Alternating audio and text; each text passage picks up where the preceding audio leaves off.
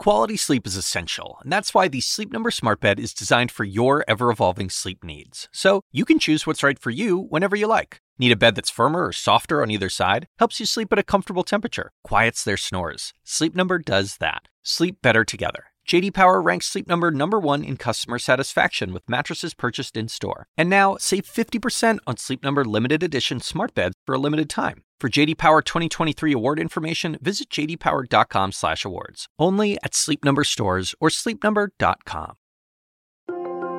I'm hopeful that maybe those people could potentially have their lives saved and their disease halted with a treatment that hopefully is already out there, already FDA approved. As you might imagine, it often takes years to develop a safe and effective drug, then get it FDA approved, manufacture it, and get it out to the public. But when it comes to this COVID-19 response, if we know anything, it is that time is of the essence. There is a desperate need to treat severely ill people and also prevent infected people from becoming very sick. So early on in the pandemic, medical professionals started looking at new ways of using old drugs. It's called drug repurposing. The advantage of drug repurposing is that that drug is already approved. It's already gone through the regulatory process to show that it's safe and effective for something. That's Dr. David Fajgenbaum. He's an immunologist at the University of Pennsylvania. He's also one of the medical professionals working to find existing drugs to repurpose. So if you can find additional uses for that drug, you already know there's a good safety profile. It's just a matter of matching the right drug to the right disease. It's a fascinating topic. And so today, I sat down with Dr. Fajgenbaum to talk about the advantages of drug repurposing and the challenges that are also involved. I'm Dr. Sanjay Gupta, CNN's chief medical correspondent. And this is Coronavirus, Fact versus Fiction.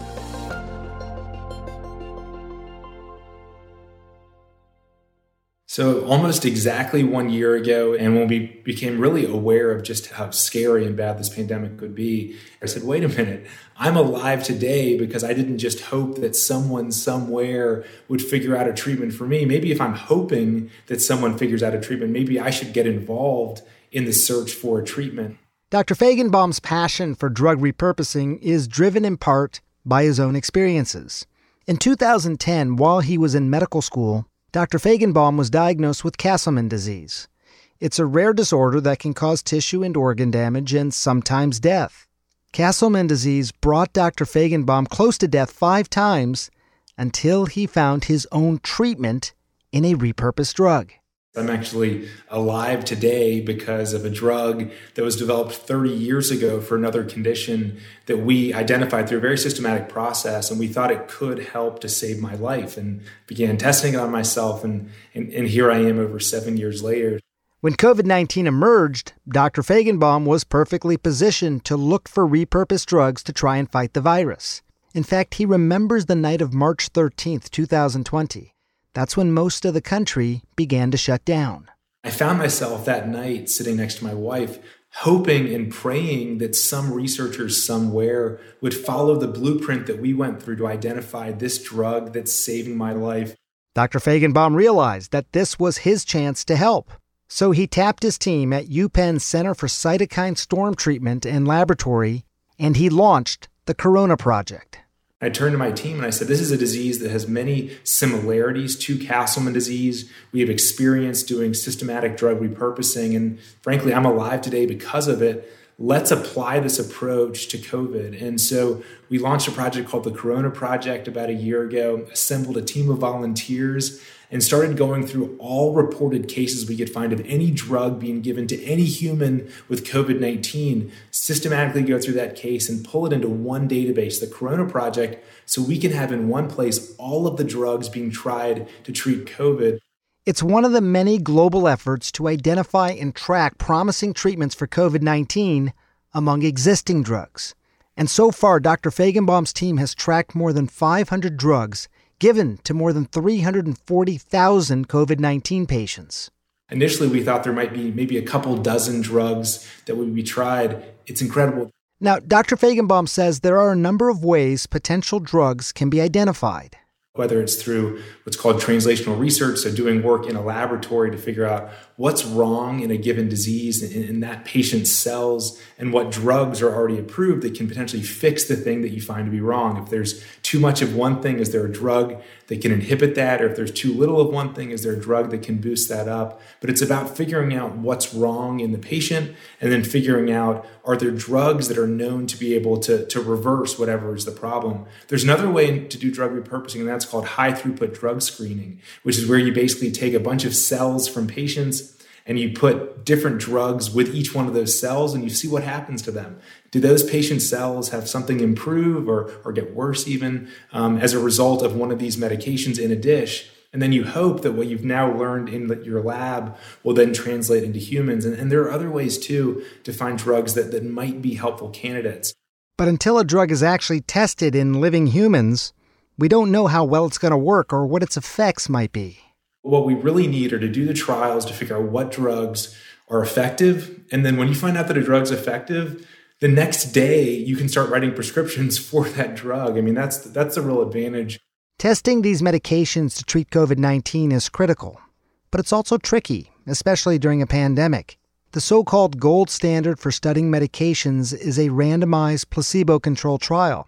One thing that's really important to remember when you think about a disease like COVID, where the majority of people will actually recover whether or not they're given a therapy, is that you have to remember that when you're analyzing the data, is that it could be that the patient would have recovered whether they got the drug or not. And so that's why these randomized controlled trials are so important.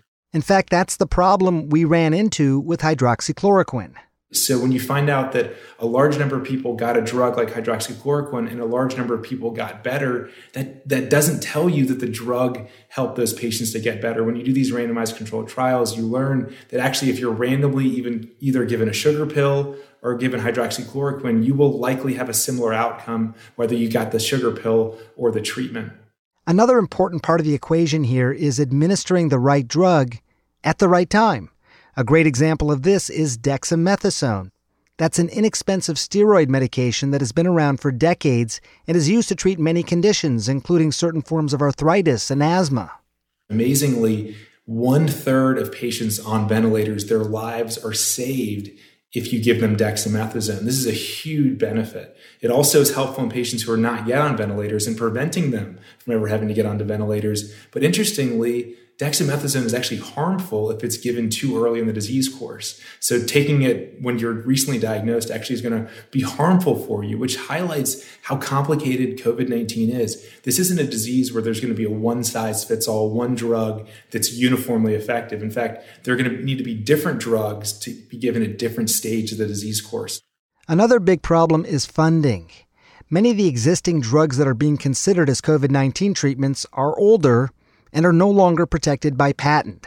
And that means pharmaceutical companies don't really profit off of them.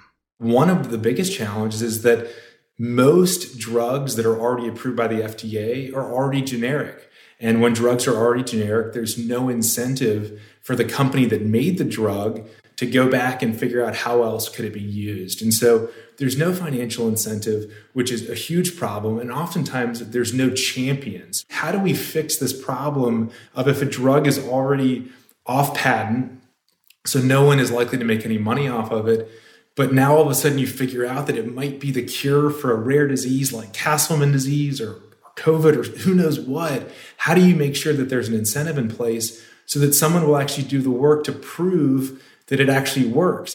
It's often up to private donors or the federal government to fund this sort of work.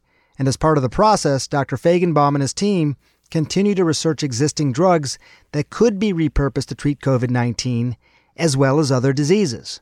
These drugs are out there. What work can we do to figure out how these drugs that are approved for something could maybe be used in a new way that could save a patient's life? And unfortunately, it's not going to happen just because we hope for it to happen. There are drugs sitting at your neighborhood pharmacy that could potentially be a treatment for you or for someone that you love.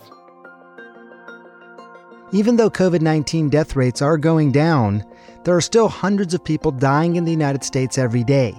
And the number of new cases has actually been increasing over the past several weeks. New variants of the virus do pose a threat to the progress that we're making in terms of vaccinating Americans. Right now, most COVID-19 vaccines seem to be effective against the variants, but health professionals are worried that future variants may become resistant. And that's why it's more important than ever that we work to curb the spread and improve treatment options. I know we all appreciate the work Dr. Feigenbaum and other researchers are doing to find drugs that we can repurpose to try and fight this disease. If you have questions, please record them as a voice memo and email them to asksanjay@cnn.com. We might even include them in the next podcast. We'll be back tomorrow. Thanks for listening.